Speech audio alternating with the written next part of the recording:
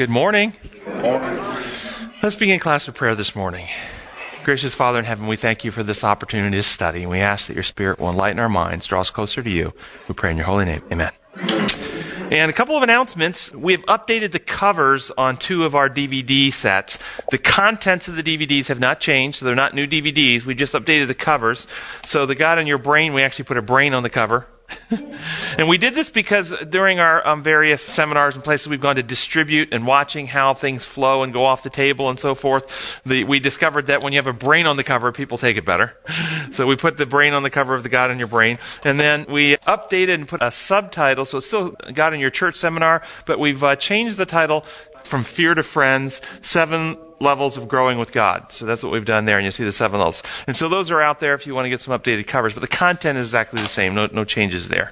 And then for those of you who have been using the Remedy app, I've discovered that a lot of people don't realize that there's a lot of features associated with the app. One thing you want to do with the app is you want to close it from time to time and then reopen it. Because when you close it and reopen it, it will update with the edits. And we've been editing slowly over the last year, and so you'll get updates, and it'll give you a white screen and say, be patient as it's updating with the edits that we've done.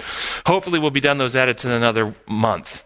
In our notes, I've given a whole list of various features, and a lot of people didn't know that you could actually, from the app itself, if you say, I love this verse, you can just tap it, hit a little icon, and you can share it. You can email it, you can text it, you can Facebook it right from the app, and the instructions are in our notes to tell you how to do that if you'd like to do that.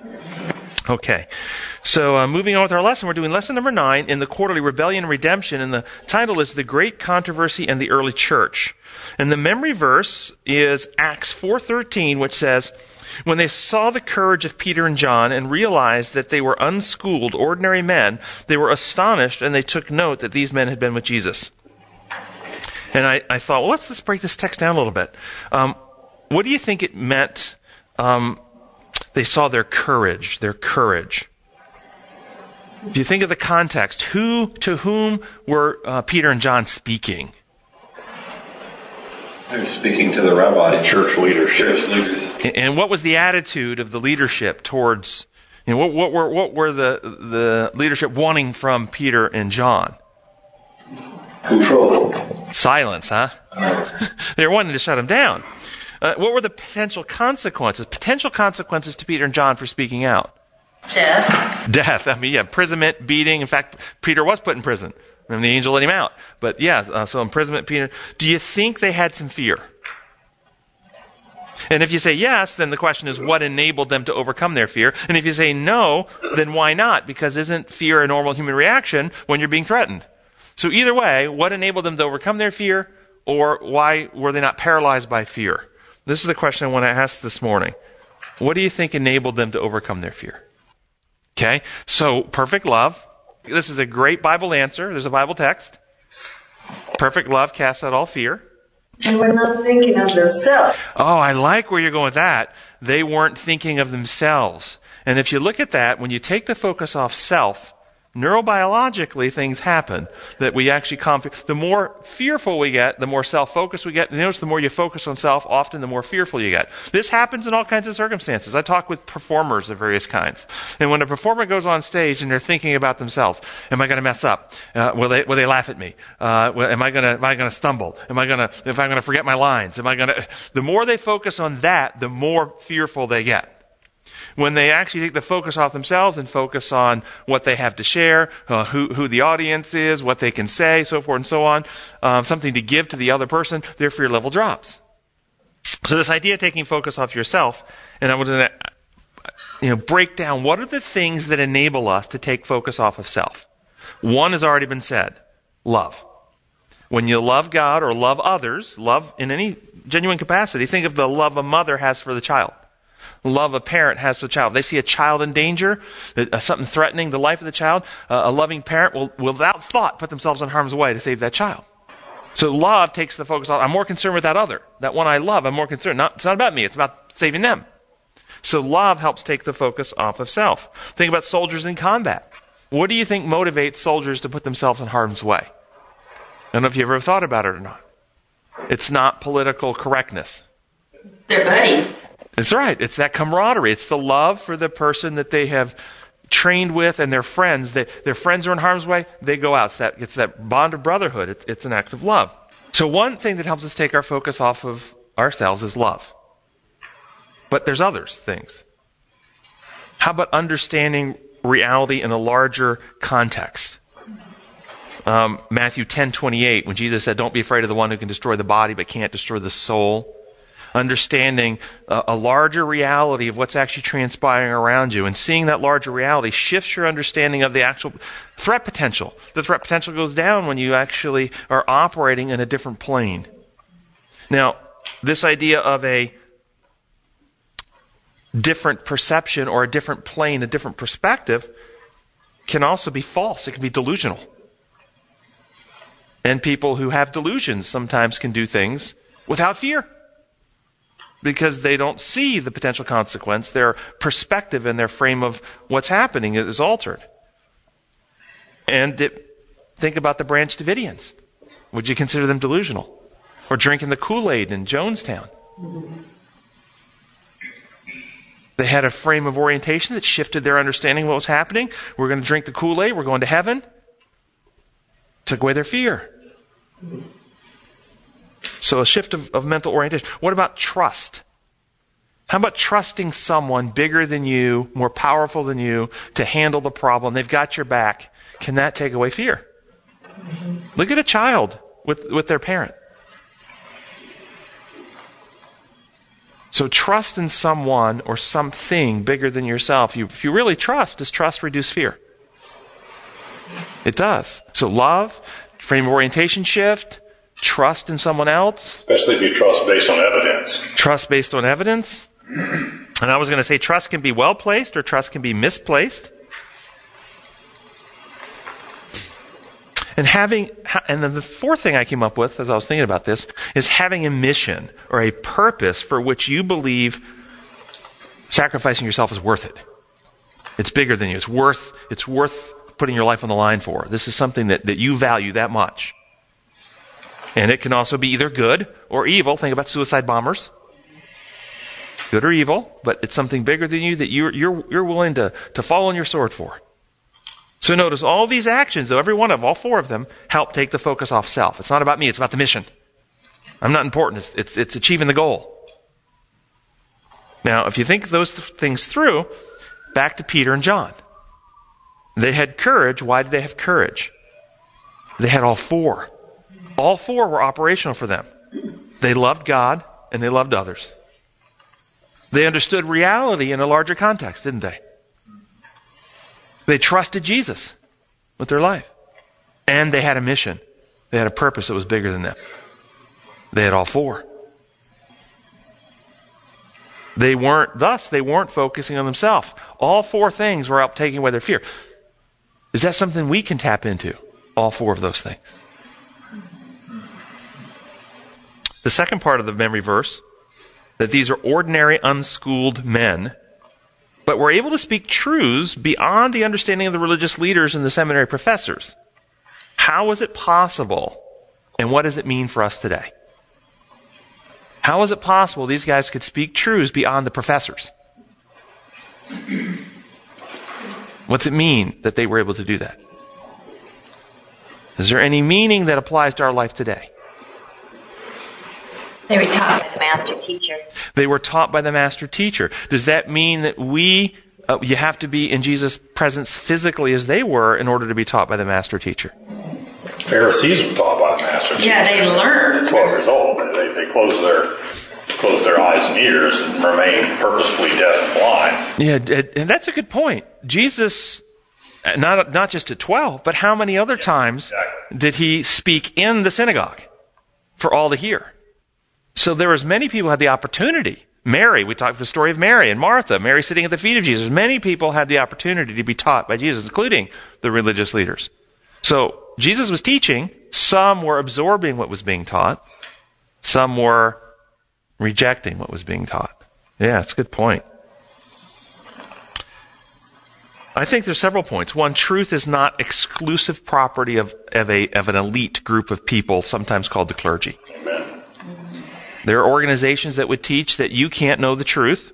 You have to go to some authority somewhere in order for them to tell you what God's truth is. But that has not ever been the position of this church. This church has always been we're a priesthood of believers, and that each person has the privilege of actually studying out the truth for themselves. It's not the property of a single denomination. Well, that's well said. Thank you. She said it's not the property of the single denomination. In other words, joining an organization doesn't entitle you to more truth, or not being an organizational member doesn't deny you the privilege of gaining more truth. That's a well-stated point. One of the dangers of having a wrong understanding of what the church is that you more easily pick up the imposed law construct and fall into that category if you don't understand what the church really is. Yes, and when you have that wrong understanding, you're much more susceptible to authoritarian approaches. Yeah. So what is necessary as I was looking at this? So say, what is the requirement? Is there a requirement to be able to grow in the truth? The requirement that I came up with was a humble willingness to learn, to think, to be taught, to examine evidence, to follow the truth where it leads in a relationship with the Holy Spirit working in your mind. That seems to me the requirement. I found this quote in the Desire of Ages as I was doing some devotions this week. It's page 727. Christ affirmed that his word was in itself a key. I like this idea of a key. Think, what do keys do? Yeah. So his word was in itself a key which would unlock the mystery. Do you like unlocking mysteries? Okay. His word is key. To unlock the mystery to those who were prepared to receive it. It had self-commending power. Self-commending power. Think that through. And this was the secret of the spread of his kingdom of truth. He desired, see that self-commending power? You know what it is. It resonates. It makes sense. It works. It applies. You tell somebody something is true, they understand it, they comprehend it, it spreads, you see? Self-commending power. He desired Pilate to understand that only by receiving and appropriating truth could his ruined nature be reconstructed. I really like these words. Only by receiving and appropriating truth could his ruined nature be reconstructed. Is he the only one that has a ruined nature that needs reconstruction? Just Pilate? Or all humanity? So this is a principle that applies to all of us. The reconstructing of a ruined nature. How do you understand truth to be the key here to unlocking this mystery that reconstructs us? Jesus said, "You'll know the truth, and the truth will set you free." Think information technology. I'll just plant that seed, work that idea along with this idea of truth reconstructing something. What do ideas or truth do when you appreciate them and apply them to your life? Do you change in some way as truth comes in? Splices back the DNA so it's whole again. Okay? Not necessarily the physical DNA, but the mental DNA, the constructs of how we think and process, the filters that we see the world through, our understanding, our comprehension, the way we react to things.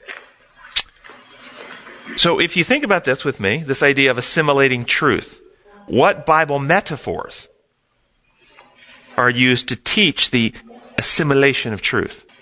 Eating the flesh of the sacrificial animal. Yeast? Yeast would be assimilating the lies. Well, no, Christ talked about leaven in the flour as his kingdom. He described leaven as a positive thing that permeates this whole deal. Yeah, I'll talk about don't let the leaven be the leaven of the Pharisees, though. Okay, so it's a good point. Good point. Okay, so assimilating the yeast that works in, but that's once it's already in. So the truth was to be like the yeast changing the whole person from the inside, but that's once it's in. That's the work it's doing, right? So, what's the metaphors of getting it in? He has bread and the wine. Yes, okay, so eating the flesh, which Jesus has applied to himself when he said, unless you eat my flesh and drink my blood, which gets transferred over into the unleavened bread of the Passover, and then the communion supper of the bread and the wine. All of these metaphors are about assimilating, right? What are they actually I guess I don't know how to ask this question and make it easy to understand, so I'll just say it. They're all about eating. And what kind of a law is eating? The laws of nutrition. Are these, pardon? The law of sustenance. The laws of sustenance. These are design laws, though, right? These are not rules. These are not legislative enactments. If you don't eat, you don't get a fine from someone. These are physiological laws upon which life is built. This is design law stuff. The body must digest molecules that provide energy and building blocks to repair, to grow, to develop. Yes? You become what you eat. You become what you eat. Yes, the foods you eat actually become the building blocks of your actual physical body. This is metaphor towards this internalization of truth. So think about the metaphor for a minute. What happens if you eat a meal once a week? One physical meal once a week. That's all you eat. What's going to happen? How about people who that's their spiritual world? They go to church once a week. And we'll give them credit and we'll say that the meal they eat once a week is a healthy meal. Once a week, you eat a healthy meal once a week, but the rest of the week you don't eat. Would you get physically healthy that way? This is a lot of Christian folk who go to church once a week. And the rest of the week they don't think about anything. They don't spiritually ingest anything. When you think about eating food for your body, do you think of it as a legal work we must do in order to be healthy? Do you think, I can't believe all these legal requirements, I have to eat every day? What about when we think about our daily devotion time? Do we think about it as a requirement, a rule, something we have to do, a checkbox, a penance, some work system? As one person said, I don't study the Bible because that's salvation by works. I'm saved by grace. Yes. Before we leave this one meal a week thing, it's often used, and we've all used that analogy, and yet it's not real. Because if we're not partaking of the true food, we are partaking of food. Our environment is feeding us. Whether we're wanting to be fed or not, the world and its wickedness is feeding us. And we are being sustained in either being made whole or being torn down by what we're feeding on. And our environment is feeding us. So, with this idea about feeding, do we get an insight as to why Daniel prayed 3 times a day? Do you ever wonder why he did that? Maybe he was nurturing some part of his inner person. Can people, so to the point you're making, can people eat food, physical food, that tastes good, but is not nutritious? And in fact, instead of building up the body, actually tears it down. Can they do that? So can people feed their minds something that might feel good, but actually tears down? Even at church. Even at church, she said. No, that couldn't happen, could it? No, yes. Can people ingest spiritual ingestion, partake of spiritual activities, internalize books, songs, ideas, instead of building up the character, actually tear down the character? Can that happen? Yeah.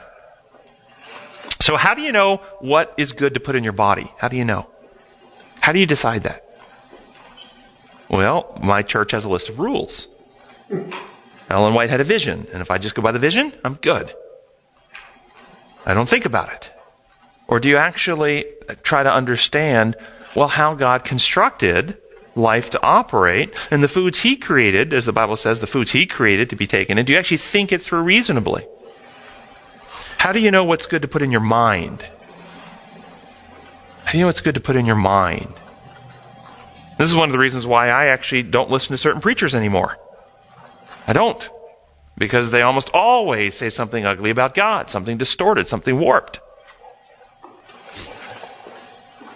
Remember, I would offer you the integrative evidence-based approach, harmonizing, if you hear something said about God, harmonize it with what's true in experience, what's true in nature, all Scripture, all 3 things, and then always check it back with the life of Christ. If you're hearing something taught about God that was not true in the life of Jesus, something's probably wrong with that teaching. So we've reasoned this out through God's Word this morning. We've thought it through. We've taken the metaphor. We've tried to extrapolate it to its logical, reality-based application, that the metaphors of blood and wine and flesh and blood are not about cannibalism or actual food for the body, but they're a metaphor for internalizing truth into our characters. That's what it's really trying to tell us we have to do. Now that we've reasoned that out, here's a couple of historic quotes. This is out of Christ Triumphant 247.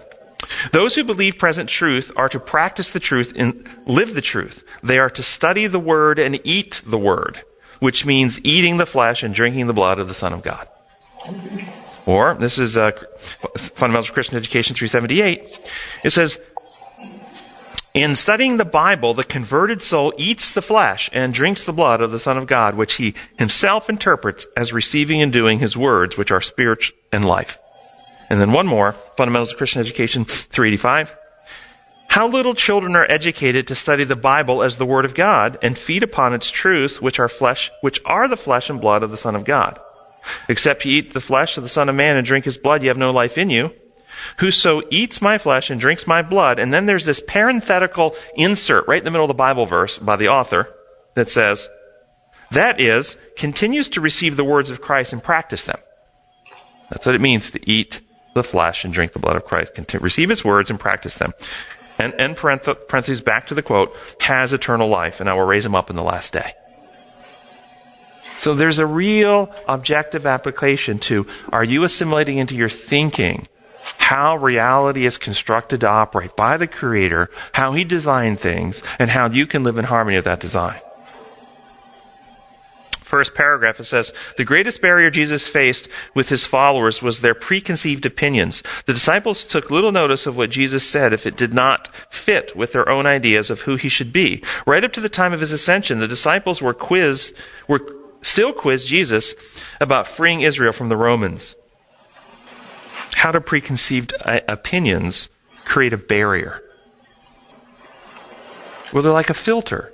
If you had somebody coming up here and just before they spoke to you, somebody told you, hey, that is an agent for ISIS. And you now think they're an agent for ISIS, does it filter how you hear them? Do you hear them differently?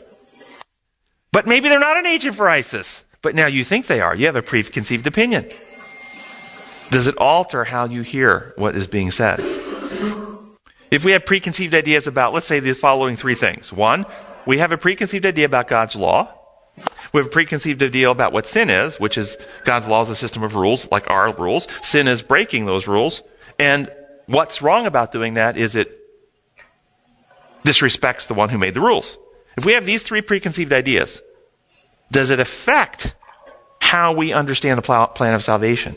Does it affect how we understand God's character? Does it affect how we understand what Christ accomplished in our behalf? Those three preconceived ideas right there take us down an entire path of distortion, and we can be very religious, but without any power. Some of you have come up and told me that you've had conversations in the community with people about our class, and they tell you that they won't listen to anything we teach over here. And why? Because somebody in authority has told them that I teach heresy. But those same people, when they have the exact same truths presented to them by somebody else, will go, have you heard about this? Have you ever? And they start teaching the very same things we're teaching, as long as it's not coming from me. I've had several of you come and tell me that. What's that tell you? There's a preconceived idea in their mind that's blocking them. Sunday's lesson, I want you to imagine we're living 2,000 years ago. Jesus has been crucified, but he's already risen from the dead. It's in those first days after his resurrection where he's appearing to more than 500 people. You're one of the 500 that Jesus has appeared to. In fact, he's appearing to you now in person. You're on the beach having breakfast with Jesus. What do you want to ask him? Think that through. Have you ever thought that through? Wow, he actually was here physically, died, rose again. I'm on the beach. What would I want to ask him? Do you have a question you'd like to get the answer to? When are you coming back? Is it who shot JFK? It's like, who really did it? Is that the question you want to know?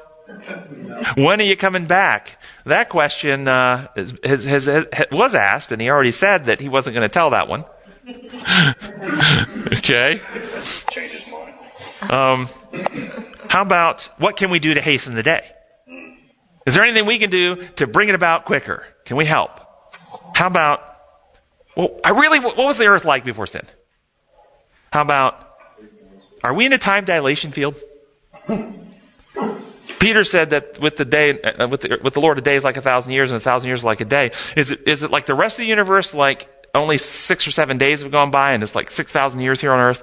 Are we like in a time dilation field? I would have asked him that personally.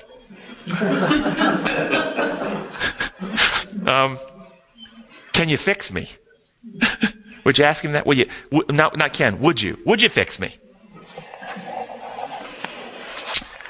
How about this one? What causes people, when they really get close to you in heart, mind, and character, to start glowing and radiating light? What is that? You ever wondered that?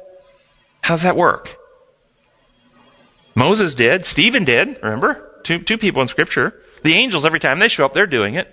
Adam and Eve, before the fall. If you value what Ellen White wrote, she said before the second coming of Christ, that the righteous who are saved will start having faces glow like that again. Before Christ appears? Like, what is that? How does that work? I find that interesting. Or would you simply just like to give Jesus a hug and tell him you're sorry for all he had to go through? The last paragraph points out that even after the disciples had seen Jesus for themselves, they needed something else. Something else before they were ready to go out and evangelize the world. So they met Jesus, they've talked to him, they've had breakfast with him, but they still need something else. What is it they need? The Holy Spirit. That's right. Here's how our church has taught about the Holy Spirit. Observe page 671. It says, the Spirit was to be given as a regenerating agent. And without this is quite profound. You think this through and see if you agree with this. And without this, the sacrifice of Christ would have been of no avail. The power of evil had been strengthening for centuries, and the submission of men to this satanic captivity was amazing. Sin could be resisted and overcome only through the mighty agency of the third person of the Godhead, who would come with no modified energy, but with the fullness of divine power. It is the Spirit that makes effectual what has been wrought out by the world's Redeemer. It is by the Spirit that the heart is made pure. Through the Spirit, the believer becomes a partaker of the divine nature. Christ has given his Spirit as divine power to overcome all hereditary and cultivated tendencies to evil and to impress his own character upon his church. That's quite profound. Do you know that stands in distinction from evangelical Christianity and what is taught in penal substitution theology? Penal substitution theology teaches that all of our sins, past, present, and future, were placed upon Christ at the cross, paid for in full, and we have a complete and full atonement achieved at the cross. All we have to do is accept or reject the payment, and then we have legal pardon. And if you accept it, then God looks at you and he declares you to be righteous even though you're not. It's a fraud. Consider this battle between Christ and Satan that began in heaven. Began in heaven over Satan's jealousy of Christ and his allegations that there was no difference between Christ and Lucifer. It spread to earth by attacking God's character. In Old Testament times, you see the back and forth, and we've done this in our seminars, back and forth as Satan is trying to corrupt the character of men. God is trying to win back to trust human beings, keeping open the avenue for Christ to come and win the victory. We see when Jesus was born, Satan tries to have baby Jesus killed, but fails.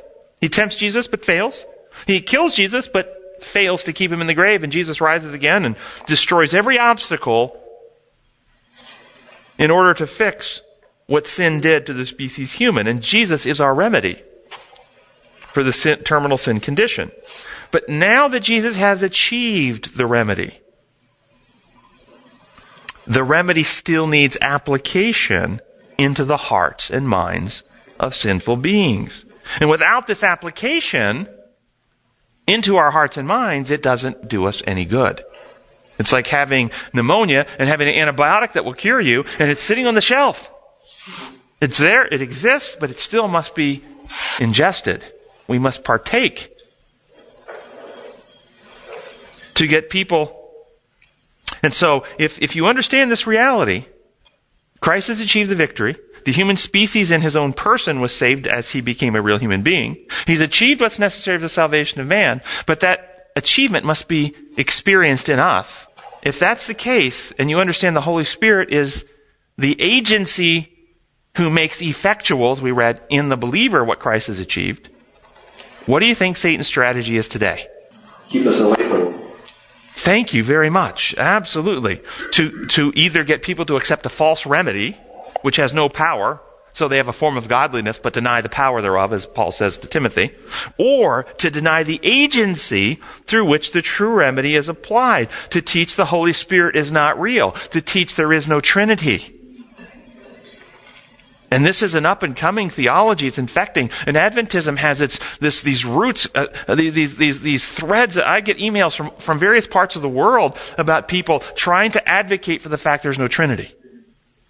There's a problem with the idea that there's no Trinity. There's big problems. One, it undermines God's character. Because the Bible doesn't say God is power, even though he's all-powerful. It says God is love. And love functionally is other-centered. It's giving in nature. And the minimal number of people or individuals, or I guess individuals necessary to have genuine other-centered love is 3. 2 is not enough.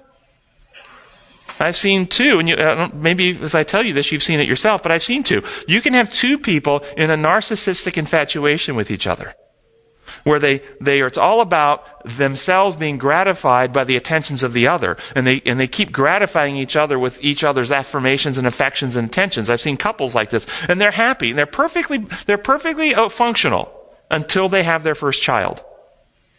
And then when they have the first child, and the mother begins giving the attention to the child, and the husband doesn't get the attention he had been getting, things begin to break down. There's jealousy, there's envy, and so forth.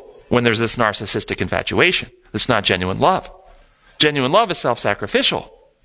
And it takes 3. And thus the Trinity, Father, Son, and Holy Spirit, God is love. God is not a singularity, because love cannot exist in isolation. And in fact, another term for a singularity? Selfishness. A black hole is called a singularity. If you think about it, it's called a singular black hole. And a black hole just sucks everything in and gets nothing away. That's what it does. So love does not exist in that type of an environment. So based on that, can you say that Adam and Eve did not genuinely love each other until Cain was? Nope, there was 3. There's 3. God was there. Yep, it was Adam, Eve, and God. There was a triune. Okay? They were they were temples where the Spirit dwelt. So it was triune. That's how it was constructed. But so one is this idea, and the other, though, the idea that there is no Holy Spirit also implants lies in the minds of human beings that prevents them from experiencing the application of what Christ achieved in their life. After all, if you don't believe there's a Holy Spirit, are you praying that God will pour His Spirit out in you? Are you asking for the Holy Spirit to come indwell you if there is no Holy Spirit? So this attack on the Holy Spirit is Satan's strategy to obstruct the application of Christ's victory into our lives, in conjunction with the penal substitutionary model, which also obstructs because we're actually applying in that model the legal application to books in heaven rather than the character application to the hearts of men.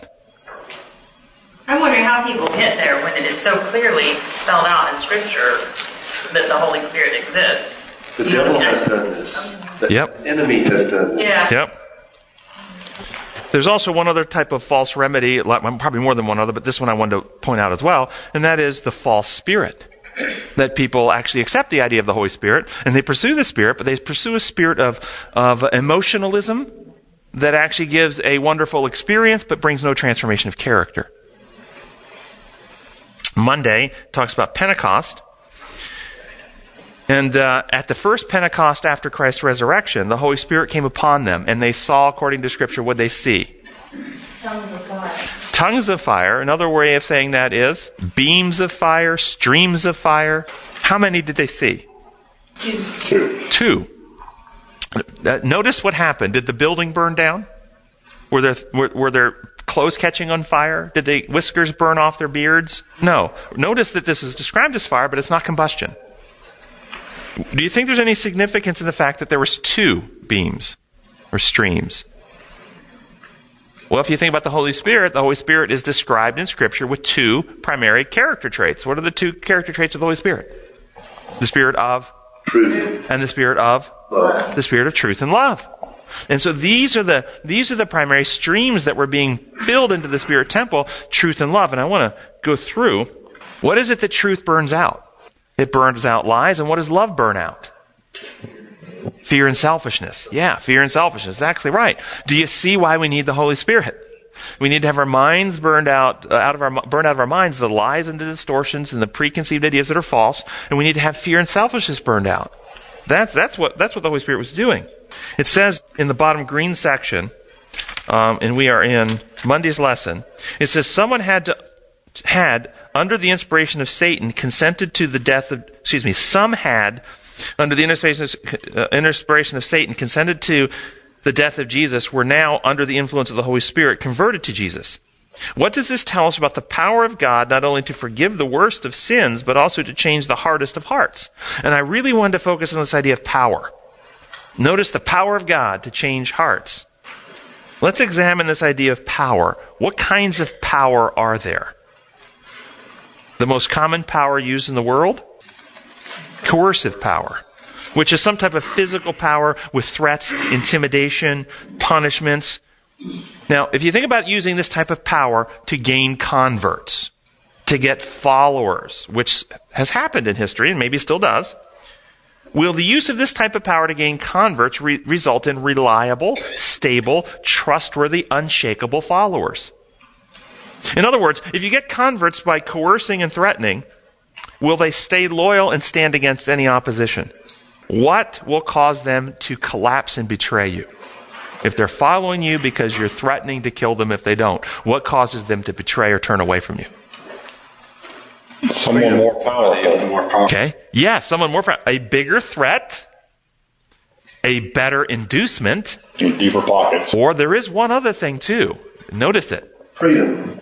Love. Someone genuinely coming to love. And this could be a godly love. It could be an infatuation love. You see this all the time. People, they fall in love with a woman or fall in love with a man or whoever they fall in love with, and they could betray a trust because of that. So love can cause it as well. All right, so one power, coercive power. Now there's another power, inducing power. The power of bribes, the power of payoffs, the power of promotions, the power of money, the power of advancement, the power of getting a bigger name and a bigger audience. This power of fame. If this power is used to get converts, does it result in reliable, stable, trustworthy, unshakable followers? Will people stay loyal who follow because of what they can get in the face of any type of opposition? And if you think about people who are followers because of the inducement power, the power of inducement, what will cause them to collapse and betray you? A better offer. A better offer, number one. Absolutely. What else? A threat to their well-being, right? Coercion. Coercion will cause them to collapse, and also love. Love can win them over. Alrighty? How about the power of lies? Is there power in lies? Yeah, lies are powerful, absolutely. Deceit, deception. Will getting people to join you based on lies result in predictable, reliable, trustworthy outcomes? Will people stay loyal against all opposition if they're following you based on lies? What will cause them to collapse and betray you, turn against you? Truth. The truth, number one. When they come to see the truth and they've been lied to, boy, those people can really go on a vendetta. Really go on a vendetta, that's right. But will threats work against someone who's following you as long as they believe the lie? Not necessarily. Think of the fanatics who believe lies, and as long as they still believe their lies, threats will not often get them to turn against them, will they? How about bribes? Will bribes and inducements work against them as long as they believe their lie? Not necessarily, no. The lies are more powerful than bribes and threats. Okay? What about love? Love is one of those iffy. Depends on circumstances. Love still may cause someone to side with the person they love, betray the person that they believe in, even if they still believe the lie. And I'm not saying it's a mature, healthy love. I'm saying that emotional love. And then what about the power? Let's talk about this one, the power of love. To be loved and to love others genuinely more than self. Does this result in reliable, stable, trustworthy, unshakable outcomes? Will those who follow be loyal against all opposition? Be careful. Be careful. What will cause them to collapse? The belief in a lie. Thank you. Remember, lies believed break the circle of love and trust. This is Satan's power. This is how we got Adam and Eve, who loved God and loved Jesus. And they rebelled. Why? Because they believed a lie. If you believe the lie that your spouse is having an affair, even though they're not, but you believe they are, and you believe they're cheating on you, what happens? That relationship gets fractured. It gets broken. Lies believed break the circle of love and trust. But now, what about this power? Remember, we're talking about, in the context, we're talking about Pentecost, and we're talking about the two streams. And the two streams are the streams of truth and love. What about the power of truth combined with love? Truth and love. Does this combined power, truth and love, result in something impenetrable? You see, lies cannot defeat understood and experienced truth. They can't defeat it. And fear can never overcome love founded upon truth. They can't do it. Only those who are partakers of God's nature, the nature of truth and love, which is received through the indwelling spirit of truth and love, are transformed into beings who are unshakable. They are the sealed of God, being so settled into the truth, but intellectually and spiritually, they cannot be moved. Do you see why we need the Holy Spirit? Do you see why? And do you see why there's an attack against the Holy Spirit in theological circles today? Tuesday's lesson, first paragraph, says, the priests and rulers saw that Christ was extolled above them. As the Sadducees, who did not believe in a resurrection, heard the apostles declaring that Christ had risen from the dead, they were enraged, realizing that if the apostles were allowed to preach a risen Savior and to work miracles in his name, the doctrine that there would be no resurrection would be rejected by all, and the sect of the Sadducees would soon become extinct. That's quoting out of Acts of the Apostles, page 78. What's the dynamic you find happening in this passage? What's motivating the Sadducees here? Fear. Self-preservation. Okay. So an idea is being presented that is cutting across what? Their foundational belief system. A theology that they have been promoting, they have taught, they've probably written about, they've preached about, their whole sect is founded upon. And here is Jesus Christ, who is risen from the dead, which destroys one of the fundamental pillars of their entire theological structure. How do they react? With humility, with stepping back and say, we're finite beings. Thank you, God, for revealing truth that we didn't understand, with repentance, with teaching a new way of understanding, which would have been a quite appropriate thing to do.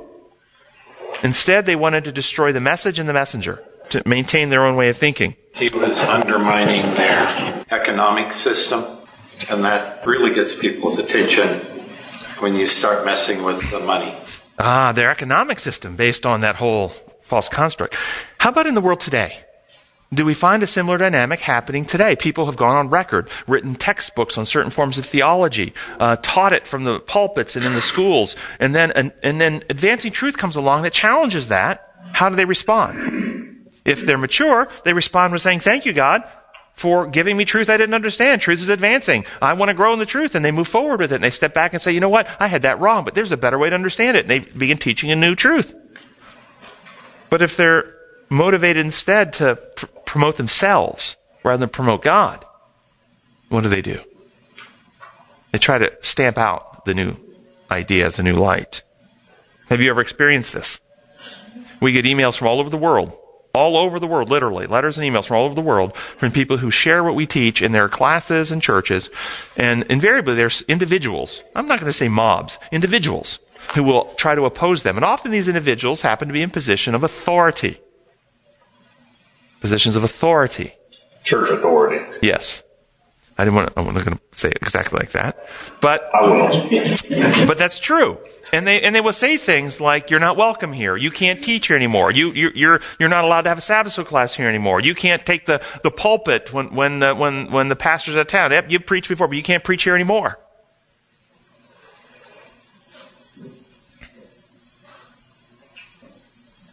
You know, our position has always been that we don't want to silence other people, because our position is the truth loses nothing by close investigation. Nothing. Ask all the questions you want. Challenge our positions with whatever resources you have to challenge with, because the more you challenge, you will help filter out ideas that are not healthy, that we want to filter out. We want to kick those ideas out. We want a better understanding. We are not infinite. We're finite. There's always more truth to advance in. So if you have a better way, challenge us on it. That's good. We're open to that. We don't want to shut people down. In fact, some of the people who kind of oppose what we teach, I've offered to them, well, why don't we have a public meeting? And you'll take 15 minutes to present an idea. I'll take 15 minutes to present my idea. We'll open it up to the audience for questions, do it in front of a public audience, and let the audience decide which makes more sense. They would have no part of it. Why? If I'm wrong, I can be shown wrong. I can step back. I can accept it. Wednesday's lesson. I mean, we're cruising today, guys. Really?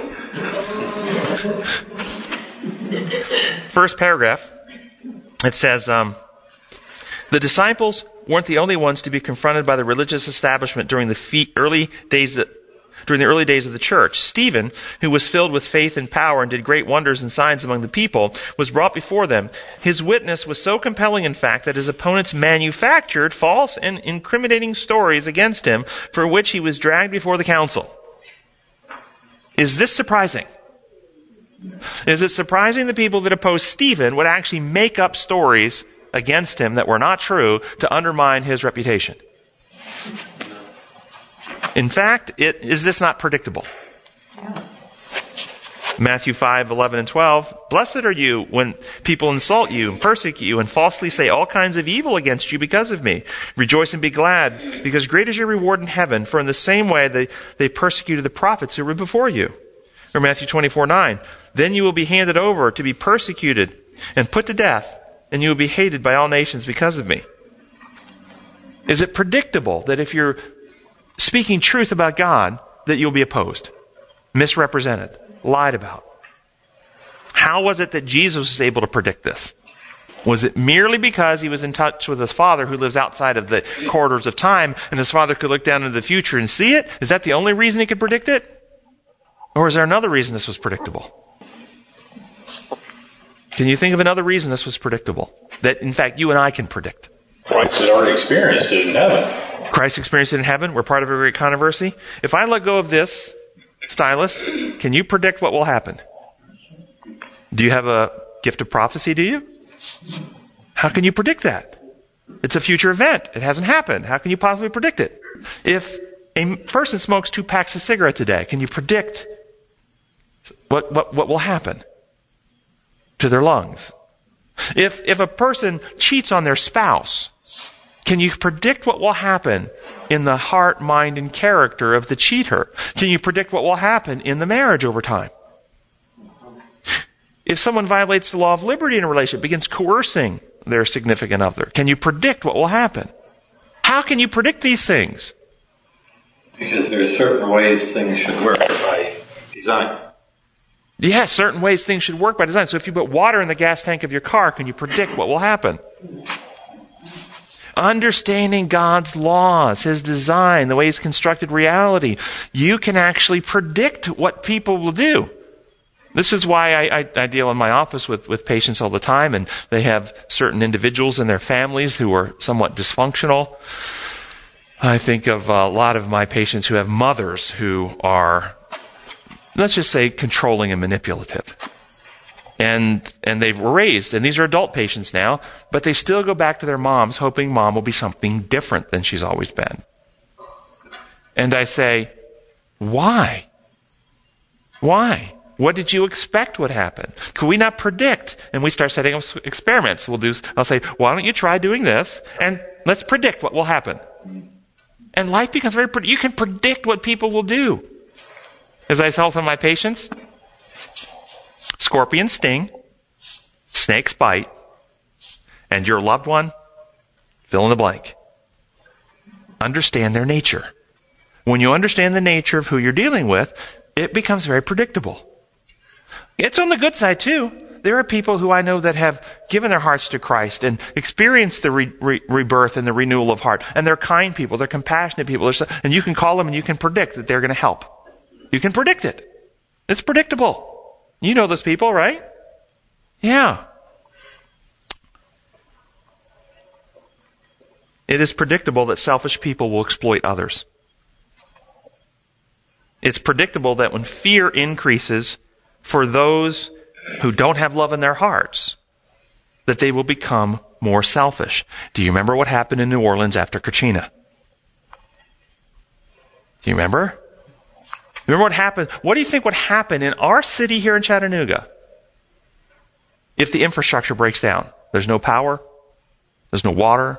No electricity. No gasoline. There's shortages, food shortages. What do you think is going to happen here? You think the guns will come out? Now, some people, you'll see both sides of it. You will see both, because there are people of both natures in our community. You will see people sacrificially helping others in a situation like that. You'll see it. You'll see beautiful acts of love and self-sacrifice. You will also see people taking advantage for themselves, exploiting. You'll see both, won't you? That actually happened several years after Katrina. Nashville flooded, worst flooding in 150 years, and you didn't see wild, random acts of looting. You saw more of the latter. You saw Christians helping their neighbors and rebuilding, cleaning up. Isn't that interesting? Fascinating. Predictable. Yeah. Bottom green section, it says, sometimes we see the good that arises from what's obviously evil. That's great. What do we do, though, when we don't see any good arise from evil? In fact, we only more evil. That should not change us. We should be true, though every man be false. Why? Because that's who we are. Okay, I like it. Yes, that's exactly true. No disputes with that at all. Can we take that idea and extrapolate it up into a bigger reality? You're exactly right. We want to be true to ourselves. We want to be faithful. But why do we want to live that way? Why? There's a reason behind it. Because it is the right thing to do. Why is it right? You're exactly. What makes it right? Design law. Right. So if it's design law, it would be like this. We see everybody in our community smoking, and they're smoking heavily. And they're all coughing and getting sick, and they're getting worse. Or we see everybody smoking in the beginning, and they all seem happy, and they don't seem to have any consequence at all. And they're all claiming they feel better. They're more alert. Or they're smoking marijuana, and they claim to feel better. It just brings them euphoria. They're happier people because they're smoking marijuana. Everybody's doing it, and they're all claiming how good it is. Nobody's getting arrested. No prosecutions. Do you look at that and go, well, I see only good. Only good is coming. Or do you go, wait, give it time. Give it time. I don't care if everybody's doing it. I don't care if I don't see any bad right now. I don't have the MRI to look inside their lungs. I can't see the tumors. I can't see the bad. But does that mean bad isn't happening? See, when you understand the nature and character of sin, and this is what most people don't get because of the penal substitution theology that has blinded them to make them think that sin is simply broken rules that are in a ledger that requires judicial action, instead of understanding that every violation of sin reacts upon the sinner, makes it more easy for them to sin again, warps their character, sears their conscience, hardens their heart, that every act of evil is destructive to the perpetrator of evil. When you see that reality, you'll never get caught into this question of we only see good, we don't see evil coming. There's always evil from evil. To say there's not evil from evil would be like saying that death results in better life, or that disease brings better health, or that sewage brings better water. That's what they're saying when they say evil results in good. It never results in good. It's not possible in God's universe for it to result in good. When you understand how reality works. It is possible for us to be deceived and to have an appearance of something good, like a person who does their cocaine, and while they're doing cocaine, they feel so good, they think it's wonderful, and they'll tell you it's not bad at all, it's a wonderful thing. Or the person who cheats on their spouse, and they're thrilled with it, and they think it's a wonderful thing. But it's a lie. It's a deception. Yes. There's the concept or the statements that we've read that after the earth is made new and evil has been done away with, that mankind will be closer to the Creator than if he had never sinned. And people portray that as being a good that has come out of evil.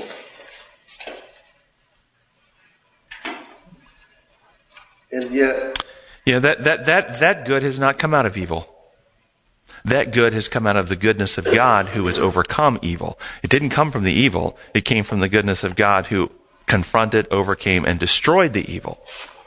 So for them to construct that as that good came out of the evil is a lie. It didn't come out of the evil. It's the correct understanding of the nature of sin that will prevent it from happening again. Yes. It's an accurate understanding of what real evil is that prevents its return. Exactly. It really isn't good from evil. It is never good coming out of evil. There was good coming from God who is good.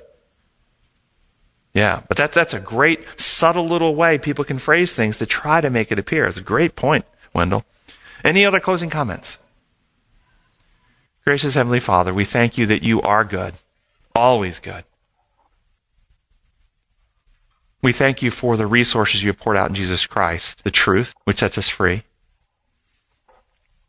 the Holy Spirit, which takes all that Christ has achieved, the truth and the love of God, and reproduces it in our hearts. And we ask for your Spirit to be poured out now to burn out any lies, distortions, misunderstandings in our own understanding of you and the reality in which you've constructed, and burn out the fear and the selfishness, and establish us as true citizens of heaven who operate upon the principles of your kingdom. We pray in your holy name. Amen.